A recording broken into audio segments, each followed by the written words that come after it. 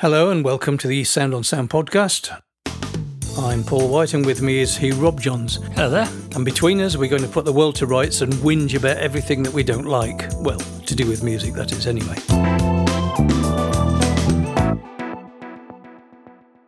My whinge of the week, I think, is going to be unlabelled power supplies. I moved house recently and I found I got something like a tea chest full of power supplies belonging to USB hubs, pedals, bits of outboard kit, small amplifiers. And I didn't know which one was which, really, because the manufacturers don't label them. So come on, guys, sticky labels are not expensive. Please label the power supplies. And while you're at it, who's going to tell you why he doesn't think we should even have them? Yeah, I'm not a big fan of line lump power supplies, especially on proper professional products. I understand why they need to do it. There's a variety of technical reasons. There's an awful lot of cost reasons why they do it that way. But, you know, for heaven's sake, if I turn up at a recording and I've forgotten a mains lead, I can get a spare mains lead. That's easy. If I turn up without a line lump power supply, getting one of the equivalent voltage and current and all the rest of it is next to impossible. So why can't you build these things in, especially for us professional users? And if you are going to give us power supplies, and we understand that for reasons of having them approved in lots of different areas of the world, that standard ones have to be used, apart from labelling them, please can you pick ones that are narrow enough that they don't obscure the next socket along, because it's so frustrating when you turn up at a gig or at a session and you suddenly realise you've got one more thing to plug in and you can't because this power supply is hogging 2 slots. Yeah, that is annoying. They're just that little bit too fat to fit on the mains plug. You're right. That is annoying. And while we're at it, what about having a standardised connector on the equipment? If we've got to have a line lump or a wall wart power supply, why can't the plug that goes into the back of the device itself be a standard plug that everybody uses that is latching in some sensible way so it won't fall out halfway through your session? And that way we could use third-party power supplies that we know would fit and work. This is more or less true in the pedal part of the market because the 9-volt or the 9.6-volt pedal power supply with the centre negative barrel connector is quite ubiquitous. So we're fairly lucky there, although it's by no means 100%. Some pedals are 12-volt and one or two might be AC, which will fool a lot of people. But on a similar line, the other thing is the mini USB connectors that are used to connect to various interfaces, phones, iPad-type devices, Kindles. Why are there so many small USB connectors when they're all physically roughly the same size and do more or less the same job? Yeah, that is annoying. There's micros and minis and Type Cs and Type Bs and, oh, yeah, why did they do that? Everybody has to invent their own connector to make them feel special, I think. Yeah, who was it said that the great thing about standards is that there are so many of them? I don't know, but they got it right. Okay, moving away from hardware just for a moment, how about rental packages of software where the model now is rental only and you have to rent the entire bundle and there's only one piece of software in that entire bundle that you actually want to use? The subscription model that a lot of companies are going to, at least it guarantees them a predictable, reliable income, and I can see why that would be appealing to them. Unfortunately, it's not really appealing to us as users and consumers. And as you say, you end up having to rent an entire package where you only want to use one small part of it. I know a lot of people would like to use Photoshop, but it's part of a rental package with other items that you probably wouldn't use. Yeah, and same with Adobe Audition. I used to use that a lot, but these days I tend to use alternatives just because I don't want to have to buy a complete production package just to use one item of software. Yeah, also on the subject of software, unfriendly copy protection, the kind that requires you to dial home, as it were, to verify that you're actually the authorised user of this each time that you use it. So you may go to a gig with a piece of live software and find there's no internet connection, or you've gone on holiday to somewhere with no internet connection and you can't use your piece of software. Yeah, that's caught me out on a couple of occasions, actually, where I've got software, subscription-based software, actually, as it happens, that needs to phone home once a month or so. And unfortunately, my session coincided with the date that it decided it needed to phone home and couldn't, and therefore decided I wasn't allowed to use it anymore, which was very frustrating. Now, knowing you, Hugh, I bet there are lots of things about audio specifications that really wind you up. It's when they're not done properly that really winds me up, especially when they're trying to give you the impression that they're much better than they really are by either not giving you the right information or mispresenting the information in some way. And there's myriad ways they can do that, and I've mentioned it in the magazine on several occasions before. But things like quoting the equivalent input noise on a microphone preamp without specifying the impedance they measured it with, which makes an enormous difference to the number that you end up with, or the measurement bandwidth that they've used, those kind of things. Or they quote a frequency response without giving you any tolerances to it, which makes it completely meaningless. Yeah, the standard is supposed to be minus 3 dB, but looking at some of these, you look at them, and when you actually find out what they've done, they've measured it between the minus 10 dB points, so it doesn't mean much at all, does it? Yeah, this is true. And it's just to mislead those who maybe don't have the technical background to understand what they're trying to tell you, or why they're not telling you what they want to tell you, if you see what I mean, why they're deliberately obfuscating things. It's very frustrating. And it's a similar thing with amplifier power. It's so much peak, so much continuous, so much music power, so much not quite catching fire power. Yes. Yes, so how powerful are these things? Or maximum SPL on a PA system, brackets, calculated. What does that mean? Yeah, why couldn't they actually run it up to that power? Probably because the thing would have blown up when they tried it. Yeah, so there are so many vague things. At the end of the day, your ears have to decide, don't they? They do, or you read good magazines like ours that tell you the truth. That would do it. I'll tell you another one that really gets me is, and this goes back 30 or 40 years really, it's digital meters. They really annoy me, especially the ones that just show you 0 dBFS at the top and count down from that, and give you no idea at all as to what would be a sensible nominal reference level and how much headroom you've got. If you go back to analog meters, they just showed you the bit you were supposed to work in. They didn't show you all the way up to clipping. They didn't show you all the way down to the noise floor. They just showed you the bit that mattered. And that made life really easy. And if you wanted to record a bit hot, you could push the meter up into the hotter end and you knew that's what you were doing. With digital meters, you just get this enormous range and there's nothing to tell you where you are in it.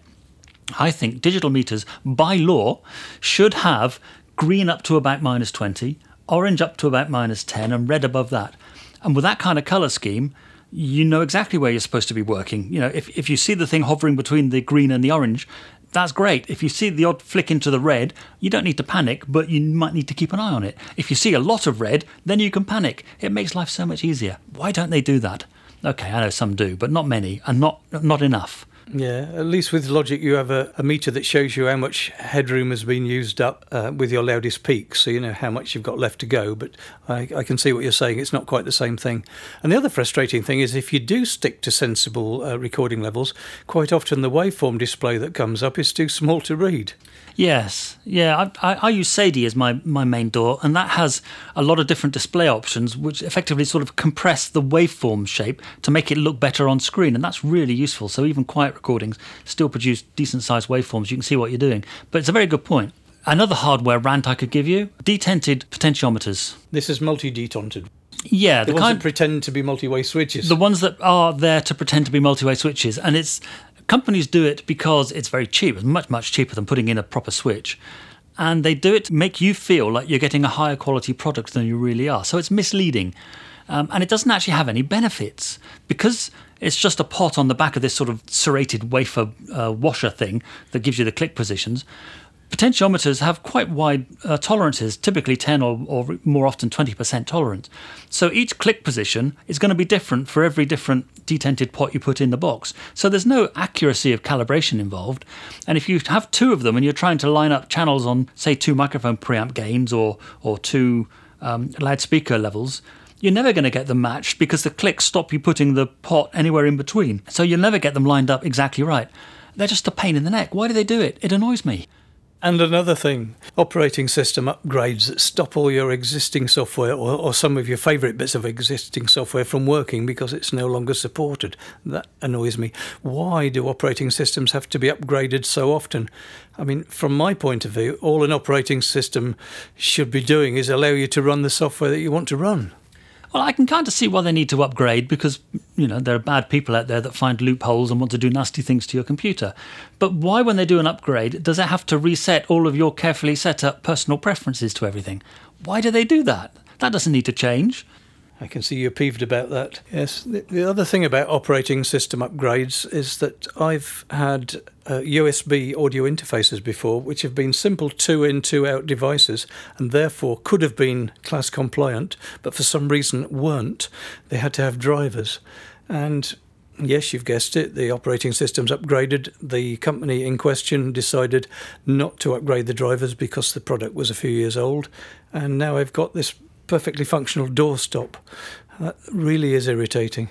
Yes, that sort of built-in obsolescence is very frustrating, and especially in this day and age when we're much more aware of planetary resources and energy resources and all those kind of things. Why produce all this good quality stuff and then stop you from using it because somebody somewhere hasn't been bothered to write an updated driver? Very annoying. And as you seem to have it in for computers at the moment, Hugh, how about non-removable batteries? That winds me up something terrible, because if you have a laptop where you can take the battery out if it just slides out from the side, if you spill water in it, the first thing you do is you take out the battery, you let the thing drain, and then you get the man that knows about these things to take a look at it. If you've got one from a certain fruit-based company that shall remain nameless with a built-in battery and you spill water in it, there's no way of disconnecting the power, and quite often horrible things happen on the insides. Yes, I don't know why they do that. Presumably it's some health and safety regulation about lithium-ion batteries. I don't know, but it makes no sense, does it really? It doesn't. If I was on the committee of European standards for this kind of thing, as we used to adhere to before we left them, I would have insisted that nothing comes in unless the battery can be taken out by the user within the space of 10 seconds. I might exempt electric toothbrushes, but that's about it. I think it's a good idea. I'll support it. Good. Well, Hugh, I know we could go on ranting about things for ages and ages, but we have to wrap it up somewhere. So what's your final rant going to be? It's probably going to be the companies, the manufacturers that think they know what you want rather than what you need. And they give you things that are very pretty and elegant and slim and sexy, but are really difficult to use, like laptops that have a single connector to do all the expansion for your monitors and your USBs and your power, and that's just not convenient. It might make it a little bit thinner and a little bit less expensive to produce maybe, but it's just not helpful. That's true. If I had my way, each laptop would have at least 8 of the old school USB connectors along the back. Only 8? Yeah, well, to start with. You can always put a hub into each one. But yeah, I think your fruit-based manufacturer is more guilty of this than almost anybody, really, because they keep coming up with what they think are improved ways of working, which in the fullness of time they may be, but they're just really frustrating in the now. Things like when they decided to stop adding CD-ROM players when everybody was still using discs. Yeah, especially in the music industry, where clients would always say, now can I take away a CD at the end of the session? Yeah. I say, sorry, Mr. Fruit says you can't. Or you want to reload your samples and they're all on CD-ROMs. Yeah, so people who bring the future kicking and screaming into the present when it should be left in the future, I think they go into our Room 101, don't they? I think they do. I mean, I don't mind them offering an alternative for the future, but you need to do your crossfades a little more slowly than you generally do, I think. Yeah, so address the future without dissing the past. Yes. Or the present. We better wrap it up there, I think, before we find something else. Yeah. Okay, thanks very much for listening, if you're not asleep by now. So I've been Paul White, and he has been Mr. Rob Johns. I have. Thanks for listening. Bye. Bye for now. Thank you for listening, and be sure to check out the show notes page for this episode, where you'll find further information along with web links and details of all the other episodes. Oh, and just before you go, let me point you to the soundonsound.com/podcasts website page, where you can explore what's playing on our other channels.